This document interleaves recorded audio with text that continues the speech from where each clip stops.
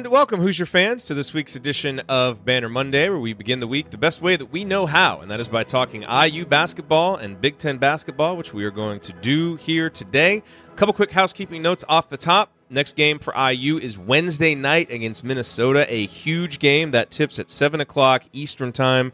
I believe that is a Big Ten Network game, and of course we will have the post-game show for you immediately after. If you need tickets to the Minnesota game, to the Wisconsin game, which is obviously senior night for Deron Davis and Devontae Green, or for the Big Ten tournament, or fingers crossed, hopefully the NCAA tournament after that, use the URL iutickets.shop. That will take you to the IU page on SeatGeek, and then you can use the promo code ASSEMBLY from there to get $10 off your first purchase. So again, that URL is iutickets.shop. And then our friends at Home Field Apparel released a new Indiana basketball shirt over the weekend. So go to homefieldapparel.com, check out the IU collection, and use the promo code ASSEMBLY20 to get 20% off your order there at homefieldapparel.com. All right. And now I am pleased to welcome in, as we do every Monday from the Big Ten Network, the Sporting News, and Fox, one of the hardest working men in college basketball, the venerable Mike DeCourcy. And Mike, one of the craziest and most competitive Big Ten seasons of all time is heading down the stretch. We're going to talk about that, handicap the conference title race here in a little bit. But let's start with the Hoosiers. What are your thoughts on Indiana coming off of 2 road losses this week? Well, I certainly thought that they competed better in the Illinois game than they have in any serious road game. I guess serious is a strong word, but I think you understand what I mean by that. Any ultra challenging road game that they faced. And yeah, it's interesting. If you were in a normal league, this team, I don't think would be in the same circumstance it's in. I don't think Purdue would be in the same circumstance it's in. Rutgers wouldn't be fighting for its life now. I had a go around with some mid-major fans at the end of last week, and I talked about it as well on Big Ten Basketball and Beyond on Sunday night, about the way the tournament is structured and whether it's fair to the mid-majors generally. And my argument is that it is actually generous to those programs because they get, if you exclude the teams that are in leagues that are traditionally multi-bid leagues, so anything basically from Mountain West or West Coast Conference on up is in the multi-bid scenario. And then the single bid that almost never get multi-bids would be the rest. And there are 22 of those. There are 68 teams in the NCAA tournament. So they get 32.4% of the field automatically, guaranteed, no questions asked. And so I've always thought, that fundamental argument here, they get 32.4% of the field right off the top. And so do they have 32.4% of teams?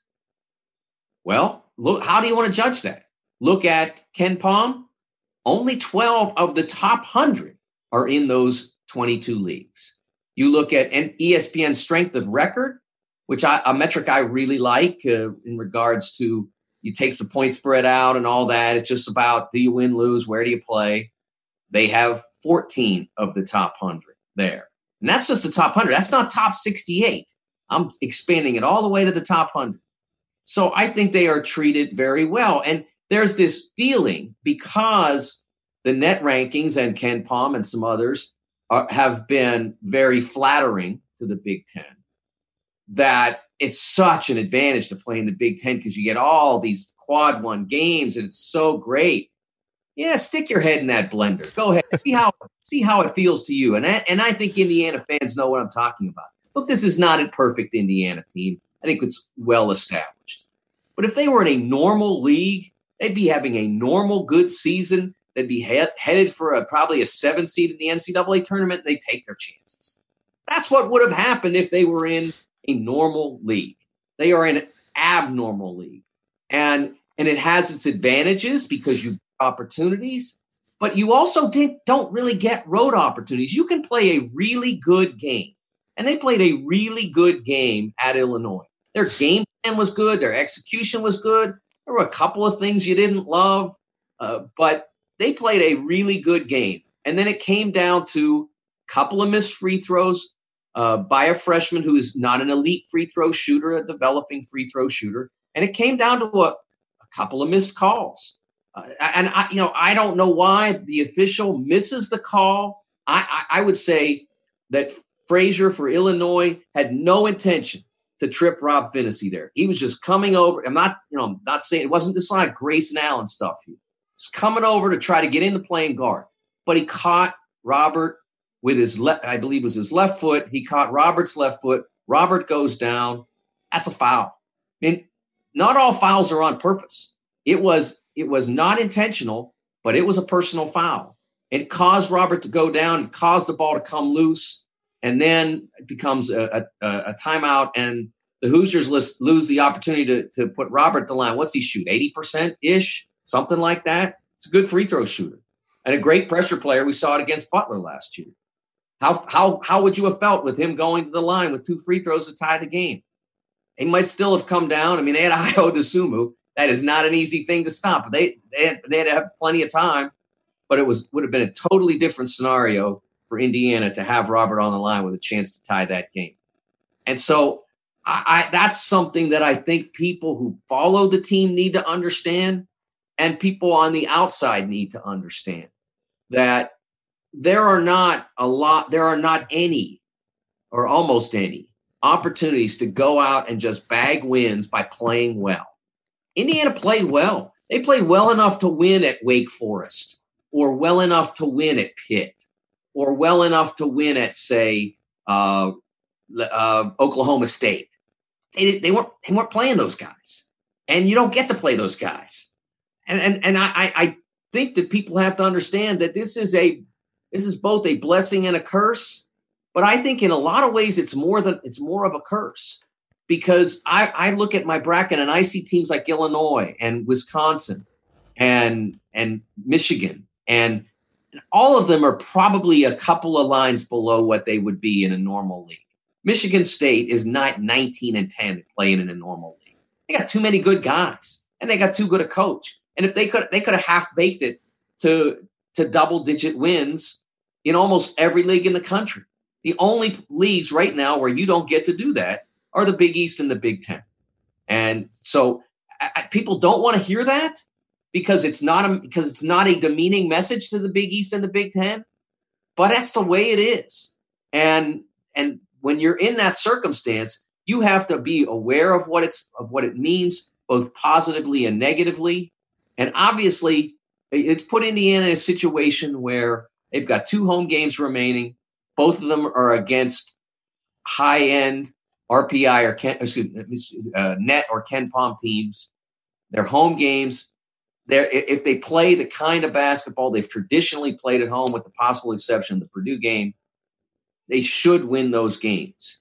But they have to come with an A effort, or they'll lose both. Yeah, so let's talk a little bit about those games. Minnesota is, I think, 31st in Ken Pom, and they're 13-15 on the year. It kind of feels like their NCAA tournament bubble has popped. Just doesn't seem like there's enough opportunities for them to get wins now. And then you got Wisconsin that out of nowhere is competing for a Big Ten title when they were kind of left for dead about a month ago. So, as you just said, Indiana should win these games. We all agree with you because we're at home. We've shown we can play well at home. So there's no question Indiana should win these 2 games. What do you expect to happen in these 2 games? Well, I think the first thing is that you have to remember that even though you should win, I mean, Minnesota has been really good. They just haven't been really successful. And Maryland's winning the league right now. It took a amazing comeback, and not a miraculous shot, but a massive clutch shot. I mean, Daryl Morcell took that shot on. He was 28 feet maybe, and he was ready to shoot because he knew that they might not get a better look than that. And he made the shot, and it was amazing. But that's what it took, a 28-foot three in the final seconds for them to get a chance to win that game. Wisconsin needed to come back and score with like 3 seconds left to win at home, where they almost never are challenged. I mean, they win so many games at the Kohl Center, and usually we're aware.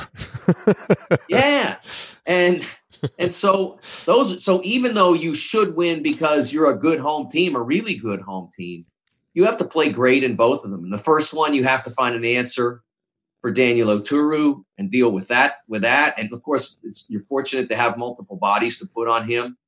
You're not going to slow him down.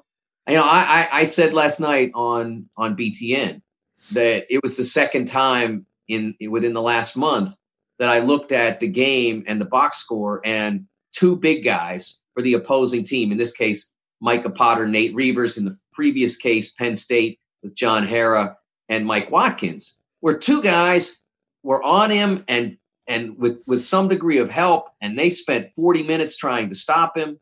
And they gave up in yesterday's case, I believe, was 25. And in previous case, the Penn State case, I think it was 32, maybe 33. And after the game, both teams victorious, you felt like they had done a massive job just to hold him to that. That's how good he is. And that's how dependent they are on him to be good. If you stop him and don't win, you're doing something wrong, because Marcus Carr is terrific and hard to keep out of the lane. And he can go for 30 as well. But if you can control Daniel Oturu, you have shut down a lot of what Minnesota relies upon to get baskets. And then Wisconsin, they are at this point, they are absolutely hitting on every cylinder that they have. They know exactly what they have to do to win, and most of the time they do each of those things. And so Brevin Pritzel's been outstanding. Aleem Ford has been outstanding. Demetric Trice has become a better point guard. He has a very streaky shot for reasons that I've never quite been able to understand, because his form seems to be so compact and it doesn't seem like it should ever be an issue. But he goes on bad streaks, but he's become a better point guard. So when he doesn't drop shots, he drops dimes. And he's become much better at that. And then Micah Potter has been a massive difference for them because he's a more physical player than Nate Reavers. Now, Reavers stood up to Oturu on the final play of the game yesterday. It was really impressive. But against those opponents that want to try to be physical with Nate, they can just switch it, put Micah Potter in there, and you can't move him. He's hard to move, I should say. So they've got a lot going for them as well, and they know exactly what they need to be now. If they'd known it in November, December, and part of it was Potter was unavailable to them as a mid-year transfer, but if they'd known that or been able to access it back then, they'd be looking at a 3 or 4 seed with the way they play.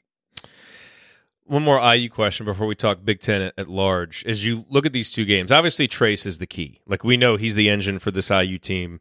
He needed to get more than 9 shots against Illinois. We talked about it on the postgame show. Remove him from the equation because he's got to be great in these two games for Indiana to win them. As you look at the rest of Indiana's roster, who do you think is kind of the next most important guy that really has got to bring his A game in these two games for Indiana to get wins? Well, I don't think there's any question it's Devontae. Yesterday, if you look at he contributed 11 points, but he did shoot 3 of 11 to get there. He has to be better than that. Yesterday, Robert was fine, got 10 points, 5 rebounds, maybe not as many assists as you'd like, but did a solid job. I thought it was one of Al's best performances of this year. He says he was fouled on the 3-point attempt. I can't explain him missing that badly if that weren't the case. But he played a really solid defensive game, did a nice job, played within the offense. If he plays like that, Indiana's going to win some games. I'm not going to say a lot of games at this stage. It's hard to win a lot of games, but they're going to win some more games if Al plays like that. And then you have to just figure it out from there. Race, that was a really challenging game for Race to be effective in. But I thought he gave you good minutes, and he did have some foul trouble. It was challenging because of the difficulty that you get with Kofi Coburn. You're going to get more of it this week, so you don't get any passes. You're going to get it with Oturu, obviously, at an even higher dose. But he's got to be effective as well. I still think Jerome Hunter can become a more multi-dimensional player than he's been on the offensive end. He has been a shooter, and I think there's more to it than that. He has been a deep shooter, and he had some really nice shots yesterday in some game pressure situations. But I think he can do more than that. I think he should be a guy who can get you a putback now and then. I think he should be a guy who can get you some stuff in transition now and then, and maybe put the ball in the deck at least to get to a closer shot when it's called for. If somebody challenges you, be able to put the ball down and go pass him into open space and see what happens. He's not doing any of those things right now. I think that some of it comes from having been away from the game for as long as he was. But it begins with Devontae. This is his last couple home games he's ever going to play at IU. He's going to have senior day. It would be nice if he comes. He doesn't have to do the whole Florida State thing if he does, but just play sound, take good shots, play hard on defense, make good decisions. If he does those things, Indiana's in good shape. But Devontae, if you want to do the Florida State thing, by all means, please. Yeah, absolutely. Please go for it. That's up to him, man. Yeah. So, we're talking about Wisconsin there, and obviously, Kobe King left however long it was ago, 5-6 weeks ago, and things really seemed to turn around for them. Ohio State, had something similar occur with DJ Carton, obviously for much different reasons, but he had to step away from basketball for mental health reasons. And it really seemed like they kind of turned things around after that. Now, you never know if it's exactly because these guys aren't playing that things turned around, but, there's some correlation there.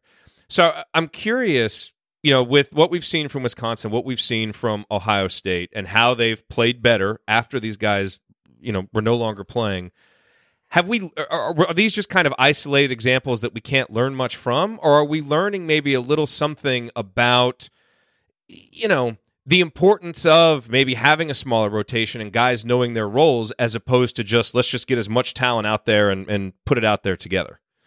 I think the first thing I would say is that I think using DJ Carton as an example, I think it's more about the importance of certainty.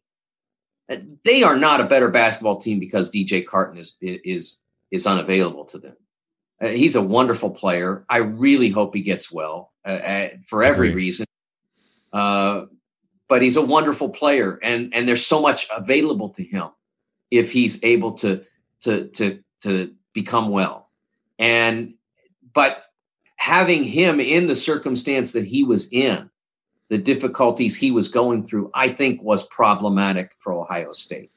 And I think when he decided that it was best for him to step away, I think the certainty of what their circumstance was helped them move forward. Okay, we know now who we are, who we've got. And let's go do what we can do. Let's go do the best we can do. And I think that is what they've done. In the case of Kobe, I think that it was a circumstance where, because he left, two players who had somewhat drifted relative to what their roles should be, how they could help the team, they became laser focused. They knew exactly what they needed to do. Brevin Pritzel was put into the lineup, into the rotation at a much higher level. He'd been averaging 23 minutes a game. Last I checked, that was a week ago, he was over 33 minutes a game. Aleem Ford was told, look, there's a spot for you now. It's right there. Go be aggressive. We want you to be aggressive. Go hit the boards, be aggressive offensively, feel comfortable taking the open shot. He's done all of those things, and he's done really well. You don't even have to necessarily stay in the Big Ten. I mean, at UCLA, Mick Cronin benched Prince Ali, who had been in the program for a long time, but wasn't playing for UCLA. The letters on the front of the chest, it's not a name, it's the letters on the front of the chest. And so they benched him, and they became a much more cohesive and focused basketball team. So that can happen for a lot of teams if that's the direction it either develops or is necessary, or in the case of what happened at UCLA, it was coach's decision. That can all help a team understand this is what the mission is now, and this is the people we have to go pursue it. All right, let's power rank the conference. And let's power rank it with this criteria: your confidence level in the teams going into the Big Ten tournament and ability to make a run in the Big Ten tournament based on how they're playing. That's hard because you don't know who they're going to play. Well, yeah, independent of that, just like who you have the most confidence in, neutral court, okay, matchup independent. Number one, I'm going Michigan State with a little asterisk there based on my desire to see Tom Izzo make more use of Marcus Bingham. He played him a lot, 12 minutes, 13 minutes against Garza, Iowa and Luka Garza last week. He did a nice job and made the game easier for Xavier Tillman as a result. And he played him less in the Maryland game because they were having pretty good success with Xavier playing against Jalen Smith. And also Malik Hall had another one of his East Coast specials. Every time they go east, he goes crazy. He did his whole season, his freshman season. He's had two brilliant games. I mean, absolutely brilliant games. One of them against Maryland, who's a 2 seed on my bracket right now, and this was on the road. And one of them against Seton Hall, a 2 seed on my bracket right now, and that was on the road. And so explain that while he struggles against Northwestern or whoever else, and then he goes and tears up the two best teams he's played against, basically. I can't figure that out. But I think they go on the road to Penn State this week, I believe. So another chance to go east for Malik. Maybe that helps them. I like the ability that's available to them. I love having Cash and Xavier Tillman as the 1-2 punch. And I've heard a lot of people say I think Maryland's the most talented team or this. I've always thought Michigan State had the best talent. Now, not the best pro prospects, although I think there are some pros on that roster, but they got guys who can do things that are not ordinary. Gabe Brown can do stuff that a lot of guys can't do. He's not a complete player yet, but he can do stuff. Aaron Henry, he's still in progress, but he can do things. And so I still think they have, Jalen Smith skews the argument because he's going to be the best pro prospect out of the top echelon teams, but I still think Michigan State's the one that has the most good players. I almost think that the abundance of good players they have has been a problem for them. That they've had they've struggled to find the right mix. They looked a lot more together, a lot more like they had it figured out at Maryland and against Iowa than I'd seen in a while. Number two, this one might seem strange, and it even seems strange to me because I don't think Caleb Wesson's playing his best ball, but I think Ohio State's going to be a team that's really dangerous now. And again, great identity. They can shoot the ball. You've got a big guy, but again, that's somewhat dependent. If we're talking about moving for a while, maybe in the Big Ten tournament they might not do as well because they won't have enough guys. Kyle Young, I'm just guessing based on the initial diagnosis of high ankle sprain. High ankle sprain's not a week and a half, 2-week injury. It's usually 2.5, 3. So we'll see. Love to see him out there. Terrific player, great energy. But that's my number 2 team. I'll go Maryland 3. They have a consistency about them. I still have my doubts about the way they start games. I don't understand why it's so hard for them to get going on so many occasions. They put themselves in a bind a lot of times because of that. So that's an issue. And then I think the fourth would go to Illinois because of the ability of Ayo Dosunmu to change games. Since he came back from his injury, it seems like he's really even more focused than he was. And he was having a tremendous year for a sophomore guard. But, I mean, it's gone up another level. He's averaging around 17.5, 18 points, making huge plays. A shot yesterday, that was a killer. I mean, that was the kind of shot that a pro makes. And that was maybe the biggest play in the Sunday's game against Indiana.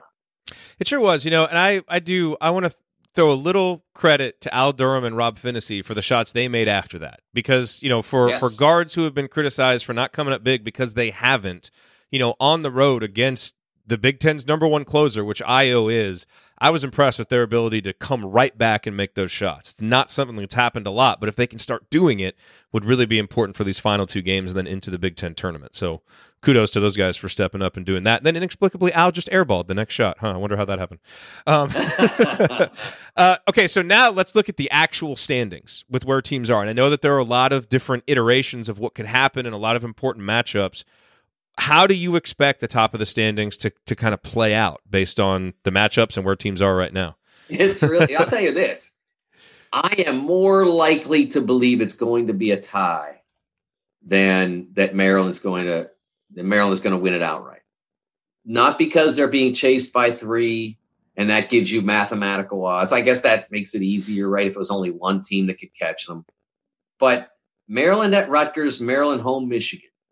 That's not an easy last week. I mean, I guess there are tougher roads that could have been available to them. That's pretty stout. It's not going to be easy. I could see him dropping one of those. And so then obviously whoever else is in the race has to win too, whether it's Wisconsin or Illinois or Michigan State. But that's what makes this last week. I think it's phenomenal. I mean, to have 4 teams like that right there in the race, to have Michigan State going on the road to Penn State, and I think they're home, I believe, to Ohio State, and Maryland going to Rutgers and Michigan, and Wisconsin has to go to IU. I mean, what more could you ask for? I think the only, I'm not sure that there's any. I didn't check on what Illinois' schedule is here, so let me look at it real quick. Their schedule, they have at Ohio State and Iowa. I mean, that is a phenomenal stretch run for every team that has a shot. And how much fun is that going to be? I can't wait. It's going to be awesome to get up to the green room on Saturday at BTN, because we'll have obviously all of Saturday's games ready to go, and then Sunday's going to be phenomenal. And we close it with that Illinois game. That'll be the last Big Ten regular season game on Sunday night before Big Ten and beyond. I talked about what a nightmare it is for each team and each team's fans to go through this league, and how hard it is to be what any one of them might have been in a normal league.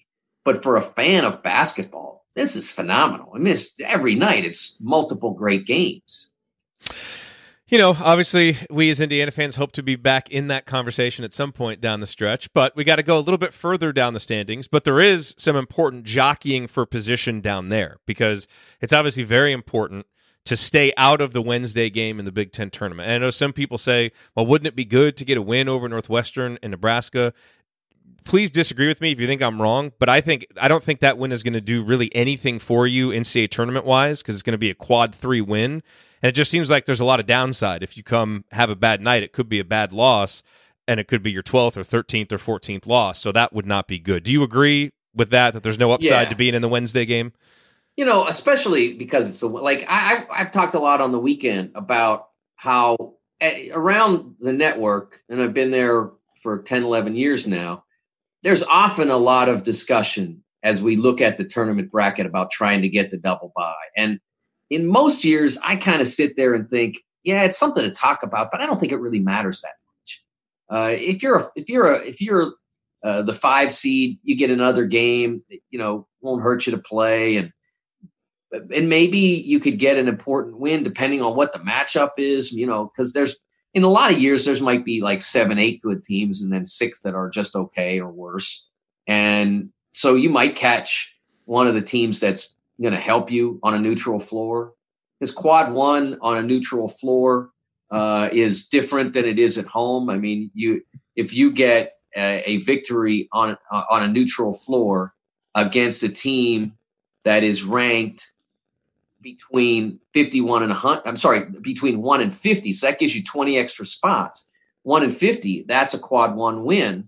So you get the opportunity to maybe get one of those. But this year, everybody in the league that has a shot, except Rutgers, is overstuffed with quad 1 wins. It's like Thanksgiving dinner, I mean, they need the pie. And so for this year, I think being, any bye that you can get is good, because you need more rest than you need quad 1 or quad 2 wins. if you get in those games, you got to win them because you want to, you want to avoid the downside, and it doesn't hurt you to have some more stuff on your plate. But I think if you can avoid that extra game, if you're in Indiana's situation, avoid Wednesday. If you're in Penn State's situation, avoid Thursday if you can. I think those are important in this particular year because of the nature of the league. And when you look at where Indiana is, Indiana's 8-10, Purdue's 8-10, Rutgers 9-9, Michigan 9-9. So those are all the teams they're kind of competing with. Indiana fans will obviously immediately recognize that Indiana does not have the tiebreaker against any of them because they lost all games to all three of those teams. So, we know what Indiana has. Purdue, which is also 8-10, is at Iowa and plays Rutgers. And then Rutgers and Michigan 9-9. Rutgers home against Maryland at Purdue. Michigan versus Nebraska at Maryland. So obviously if Michigan beats Nebraska at home, that takes, Indiana's not going to be able to outduel them, which seems like that's probable. So if Indiana only wins one of these games, then Purdue has to lose out for Indiana to get into the 10th spot and get out of Wednesday. If Indiana wins both games, then Purdue would have to lose at least once, or Rutgers and Michigan would have to lose twice, which again seems unlikely.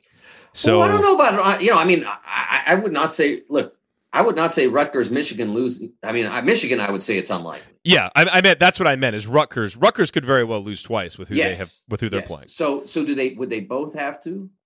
Or if Rutgers did, would that do it for you? If Indiana wins both, then yes. Then if Rutgers loses, but not if Indiana only wins once, because then they'd both be 10-10. So there's only a few scenarios for Indiana to get out of Wednesday, which is kind of the point that I'm making. Based on that, I mean, how likely do you think that is that Indiana's playing on Wednesday? Well, for me, I think the most important thing for Indiana is to finish 10-10. Not that they're not looking at that, but it quiets down a lot of stuff. And plus, it gives you 2 more wins and it takes any doubt away. I mean, you're in at that point for sure. People how can you lose this game and stay in? Well, no one's paying attention for whatever reason. If you're going to talk about a tournament bracket, you can't just know what your team is doing. Yeah. Okay?